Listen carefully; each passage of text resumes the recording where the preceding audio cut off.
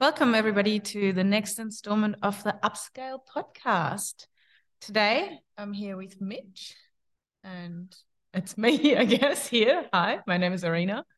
What are we talking about today, Mitch? That was straight into it, wasn't it? Yeah, I guess. Straight into it. I like it. Efficiency. Let's get going. Yep. Look, today, it comes off the back of something that I've been asked a lot lately.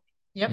We have a lot of people talking to me out in the public and within our platform, and they're asking me, at what point, Mitch, do I get to automate? Like, what's the number? What's the number? How much revenue do I need? How many staff members do I need? What does the business actually look like? And I thought that was a really good topic for us to have a conversation about. We've had a few guys this month alone step into that space. We've had a few sales go through. And I think it's a really good thing to have a conversation around. Yep. So what do they actually want to know exactly? Is it when can I step away? Or is it how much do I need to earn to step away? Or how big does my team have to be? It's all of the above. And the problem with the question is that it is different for every single person. And that's what everyone doesn't realize. And what I mean by that is you have to effectively determine what it is that you want out of life, what kind of income you want, how much money do you want to be earning, what do you want as disposable, what do you want to be able to spend things on, how lavish do you want to live? All of those things matter in that equation. Do you think it also comes down a little bit to how much do you actually still want to work? I think it massively comes down to that. Automation for a lot of people means that they can fully step away and never have to work again. Yep. But for others, it might mean that they're happy to work 4 hours a week, 10 hours a week. For some, maybe even 20 hours a week. Yep. For a lot of people, myself included, when I get my businesses to a space of automation, it means I have the choice. That's the big part there.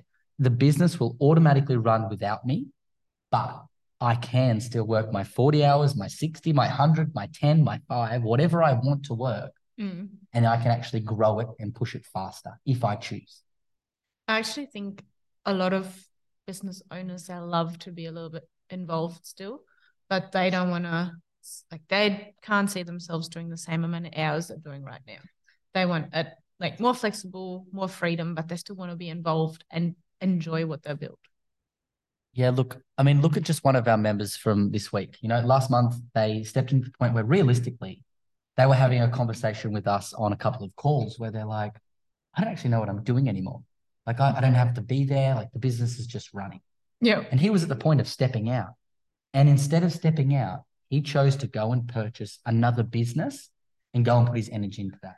Yep. And then we have other people that want to, completely exit their business, completely automate their business, move halfway across the country and have nothing to do with it anymore. Yep.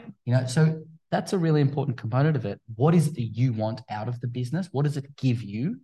What gratification do you get from working in it? Now, I love growing businesses. The vessel is unimportant. No matter what style of business it is for me, I just enjoy growing businesses. Yep. And so I don't ever want to fully step out of something that is still going through growth stages because I love that. Yep, because you're enjoying that phase of the business. Yeah.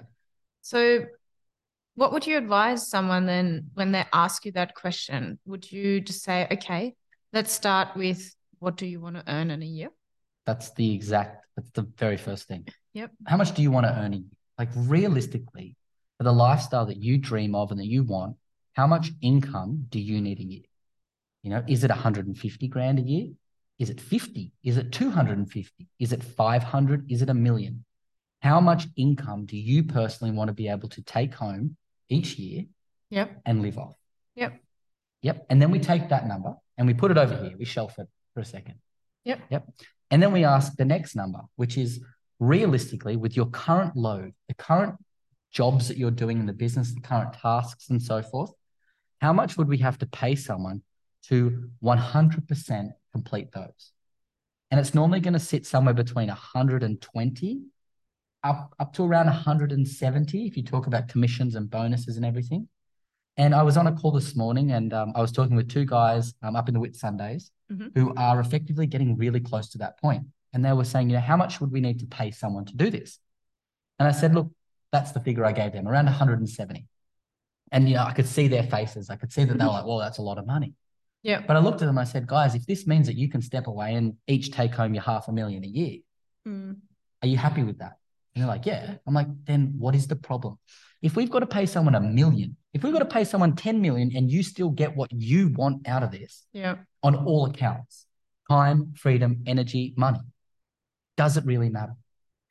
I also think in that regard, if you have that person who has the drive and, you're paying them more than they could probably earn somewhere else, and they're doing a good job, that they're actually running someone else's business, which, some people would rather go and do it themselves. Yeah. So if you find that person that does that for you and you can just pay them the right amount of money, then it's definitely worth it because it allows you to step away and achieve that freedom. And I think it's super important for everyone if you have that person that has the drive and the need and the want to grow your business or not even grow, but just, run your business and grow like a little bit. They don't have to do massive steps. But if you have that person, like you want to look after them, you want to keep them there, you want them happy. So they are happy and you are happy at the same time. Yeah. If you look at your business like a baby, yep, and your team like the community, yep, you want to take care of the team, your community, so that they can effectively help you raise and nurture your baby so that you don't have to always be the one doing everything. And that for me is why I always say team is the most important thing in your business. Yep. Because if you take care of them, they will take care of your clients. And then in turn, that will take care of you. Yep. I definitely think the team is the biggest asset. Yep, definitely. Business. So, now we've got a number for that. How much do we have to pay someone to effectively do what you do? Yep. And let's call it 150. And let's just say that you wanted to earn 300. Yep. We take those numbers, we put them together. Yep. So 450. 450. Now, we might also want to add a third number, maybe. Maybe we want the company to still make a certain amount of profit. Yep. Yep, because we're thinking maybe down the track we might want to sell, and therefore that in itself will make it more of an attractive buying option for an investor. But yes, they are going to add back in other things, but let's just say we still want the company to make a certain percentage. Yep. We're going to grab that number and we're going to put all of those together. Okay, and let's just say that number equals 700,000. Let's just say that's what it equals. Yep. Okay. Then realistically, we want to grab that number and look at how much profit each of our billable resources can make us each year. Yep. Yep. And let's just use a really simple number here for like easiness. Let's just, is that even a word? Easiness? Simplicity. For ease. Okay. So let's just say that each billable resource makes us $70,000. Yeah. Then based on that, we're going to need 10 staff, making us $70,000 each year to be able to hit that $700,000. Yep. That gives you the number, the profit number the company needs to be at before you can effectively step away on a mathematical basis. Yep. Yep. Now let's use another example just for really quick so that everyone here can understand this. Maybe you only want to earn 150. Yep. And you're going to pay someone 150 and you only want the company to make 100. Yep. Now we're sitting at 400,000. Yep. On this example, if each person can generate over the year $100,000, we only need 4 billable resources to hit that. Yep. And that's why when people say, how many staff do I need? It's got nothing to do with that. There's so many variables. Yep. What are your profit margins? Yep. What are you able to, as a revenue, get from each staff member? How much do you want to earn? Yep. There's so many different things in here. There's a little bit of the factor on how much admin load there is too, and how effectively, that ties back in with your profit margins because you would include that already. Of course, in there. But, it doesn't mean that you will only have 4 staff, maybe. It might mean that you have 4 billable resources. So this is really important to understand that difference between a billable resource or a billable staff member and a non-billable staff member. Yeah. And now, so if that's the mathematical side of it, the next thing that normally comes up is, and I think it's a really important thing to be aware of this, is that there's 3 things that normally are big points around this. Yep. And I think you've mentioned one of them. Okay. And it's realistically, how much do you actually want to still be involved in this business? Yep. The second one that you have to become comfortable with, and we'll talk about these a little bit more after we tally them out, checklist them out, But the second one, okay, is effectively, what is the fear that's going to come up? What are the things that are going to arise for you emotionally when you go and do this? Because if you've spent 7 years building something and you're about to go and hand your baby off and step away, stuff's going to come up for you on an emotional level. So it's really important that you be mindful of that and that you prepare yourself for that. Because the worst thing that you can do is come back in and start to helicopter and micromanage that person that you've entrusted in that position, and then they leave. Yeah. Yeah. Because then you've lost that asset that you've spent so much time working with to get them to that point. What's the whole point now? Yeah. And you basically achieve your goal, but by doing that, you basically start again and have to find that person again. Oh, yep. And I've seen that happen. The amount of times that I have consulted for businesses that are at that point where that owner then, and I have to sit there and be like, don't do it, don't do it, don't do it, don't do it. And then they do it. And then it all comes crumbling down. So for anyone out there that's at this point, maybe it's within the next 6 months, 12 months for you, I cannot stress heavily enough. You need to work out how you're going to manage the stuff that comes up for you there. Yeah. Where your own self-worth lies. I think for me in this space, it's a good idea to practice. It is a great idea to practice. And this is the third point. Okay. Is that you cannot expect it to be instant. Yes. You have to look at it over a process. So a great example was the two guys I was speaking with this morning. I said to them, guys, you are mathematically 6 months away from getting there. And systematically bringing all the systems in and everything. We're 6 months away. Yep. They're like, woohoo. And I'm like, yeah, but that 6 months point is when we're going to start the removal process. Yeah. It's where you're going to start to step out for maybe a Friday. Yeah. Then maybe a Friday and a Thursday. Yeah. Then maybe you're going to go and have a week off. Then maybe you're going to go and have a Thursday, Friday, and a Wednesday off. And then you're going to take 2 weeks off. And we're going to do that for 3 months. And things will come up. And they have to. And I want them to. I want things to go wrong. It's good when they go wrong then, because that will actually highlight any weaknesses in the systems that you've built and allow you to make it better. And I also always think, okay, what if a key staff member was to fall away? How can we teach a new staff member fairly quickly what you've put in place? These guys have a great system. Yep. It's great. What they do is they have their own internal company training program for department leaders. Yep. And they run a Tuesday or a Monday night 2-hour training block every month where they actually bring all the top level guys in, plus the person in training to go up there if they ever need to. And they do a 2-hour training session on business, not on technical training, but on business, so that they have these department leaders who are all running their department really well, but also each one of them can individually step up into an operations manager space or a general manager space if need be. It's like they've got their Barcelona, but they've got their theatre club down here ready to take on if there's an injury to one of the key players up here. I just zoned out. I thought you might. Okay, so we've got the top sporting team. Yes. And their reserve team. Yes. Yep, ready to. Perfect. Here we go. A better analogy for you. We've got the Rock Gods, AC/DC, up here. Yeah, now we go. We've got AC/DC tribute band down here. Okay. And one of them can cover and lead guitar if the lead guitarist of AC/DC goes down. I think we got it all covered now. Okay, good. I'm glad you understand. Yeah, no, I got it. I actually quite like that. And what a great business to work for, right? Yeah. Because even if you're just starting out, your apprentices will see, or, even just like a tradesperson that sort of just is new to what they're doing, they just finished their apprenticeship, they can see that there is a way to move up and achieve goals and get better and learn for when they maybe want to do that themselves. But it's not all, you like, we don't want you to know the secrets. Yes. We actually want you to be the best version that you can be in a workplace, and we make sure that you can advance. And a lot of people actually like that because they like a challenge. They like to improve themselves.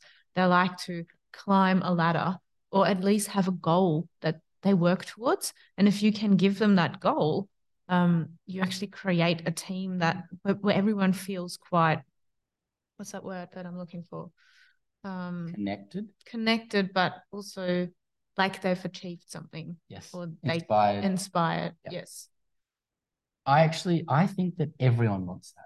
I don't think there's anyone, and look, some people don't want to climb the ladder as high or as fast, but everyone likes to know that they're in a place where they can essentially earn more. Yeah. If they want, there is the opportunity to earn more than they currently earn. Or just improve. I know a lot of people who said, I left that space because there was nowhere for me to go. Yeah. So just even not like knowing there's a ceiling. Yeah. Will get people to get bored. I think you just corrected me on a really great point there. When I say earn more, and that's not initially what I meant. When I say earn more, what I should have said or what I should have meant was earn more on a monetary space, earn more time, earn more education, gain something. That they're in a position where they can gain something, whether it be more money, career title, information, whatever it be. I think it's really important that as business owners, we understand that we spend 8 hours a day or 8 hours a day of someone's life is in our business. Yep. And we have a responsibility to look at that as we are probably the biggest mentors in most people's lives that work for us. There's no one else that they spend more time with than us. Because you work together 5 days a week. You work together 5 days a week. So create a space where you are showing people that they can grow, they can learn, they can move forward in life. Yep. Okay, let's just look at someone who has then achieved automation. They've gone through their testing phase and they are now stepping out. They're doing as many hours as they want. Let's call it, they're still involved, but not full-time. There's no need. There's no need. Yep. So what happens if someone leaves? This is a big thing, actually. This is either A, succession planning for an external, or succession planning for an internal, or succession planning for you. Now, what I mean by that is if you are the solution, it means that you come back into the business for a period of time. Yep. And have to deal with whatever's going on until someone, either external or internal, is able to step up into that space and take the reins. Now, personally, I would never actually advise that's the strategy that you work with. It might be the fail safe, but that's never the strategy that you sit in that with and go, yep, that's what we're going to do. Okay. Because if you have to sit in that space with that feeling, what it means is that you could be sitting over in anywhere. You could be over in the Maldives, hanging out, having, pina colada on the beach, and that person calls you and says, you've got to go. Yep, they've left and you've got to go back and sort it. That means that you still never really sit at full ease with a solution for it. You're always waiting, like, oh my gosh, what if they leave? What if they leave? Yep. So I always advise the internal route. You should always have, like we said before, someone in training, a 2IC, a second in charge. We have a captain, and then we have the navigator. Okay. Yep. Or what's the second in charge on a ship? I don't know. Who knows? We've got your commodore and your captain, whatever it is. But anyway, we've always got someone that can, take the wheel and start turning and start doing what needs to be done and lead the team in the absence of the operations manager in this example. So you always want to make sure that you have your ops manager and you have someone in training, just like the guys up the coast do, to be able to step up into that position as if nothing happened. And then when someone steps up, another person goes into their position and they go in training. Yep. Now, the external solution could be that you have someone externally that you know of. Now, I did this for a company once. So it was a company that I ended up owning, but realistically, the leader of the company, who was managing 5 separate locations, came down with cancer, got quite sick, and he had to completely step out of the business. Now, he was also the owner, but he was the managing director. And so he had to step out. And so what he did was I was the external person who had been in the wings, always knowing what was going on in that business, had been completely kept up to date with everything. I came in and stepped in and took over his position overnight as if nothing happened. And the company grew tenfold over the next 5 years. And that was the plan. That's exactly how we rolled. But you always need a plan of action that happens and that's triggered if worst case scenario occurs. I think it ties it all back together. It's like what to do, how to get there, what to look for like, keeping the emotions in check, having a plan for what happens when you actually step out and how to deal with what comes up. And then also have a fail safe, like have a plan like around your fears, maybe do some fear settings, or fear setting, how Tim Ferriss calls it. When you look through worst case scenarios, what is the worst that could happen? And if that happens, what do I do? Yep. I think we've covered a lot. Yeah. Till next time, see ya. Thanks for listening. Bye. Bye.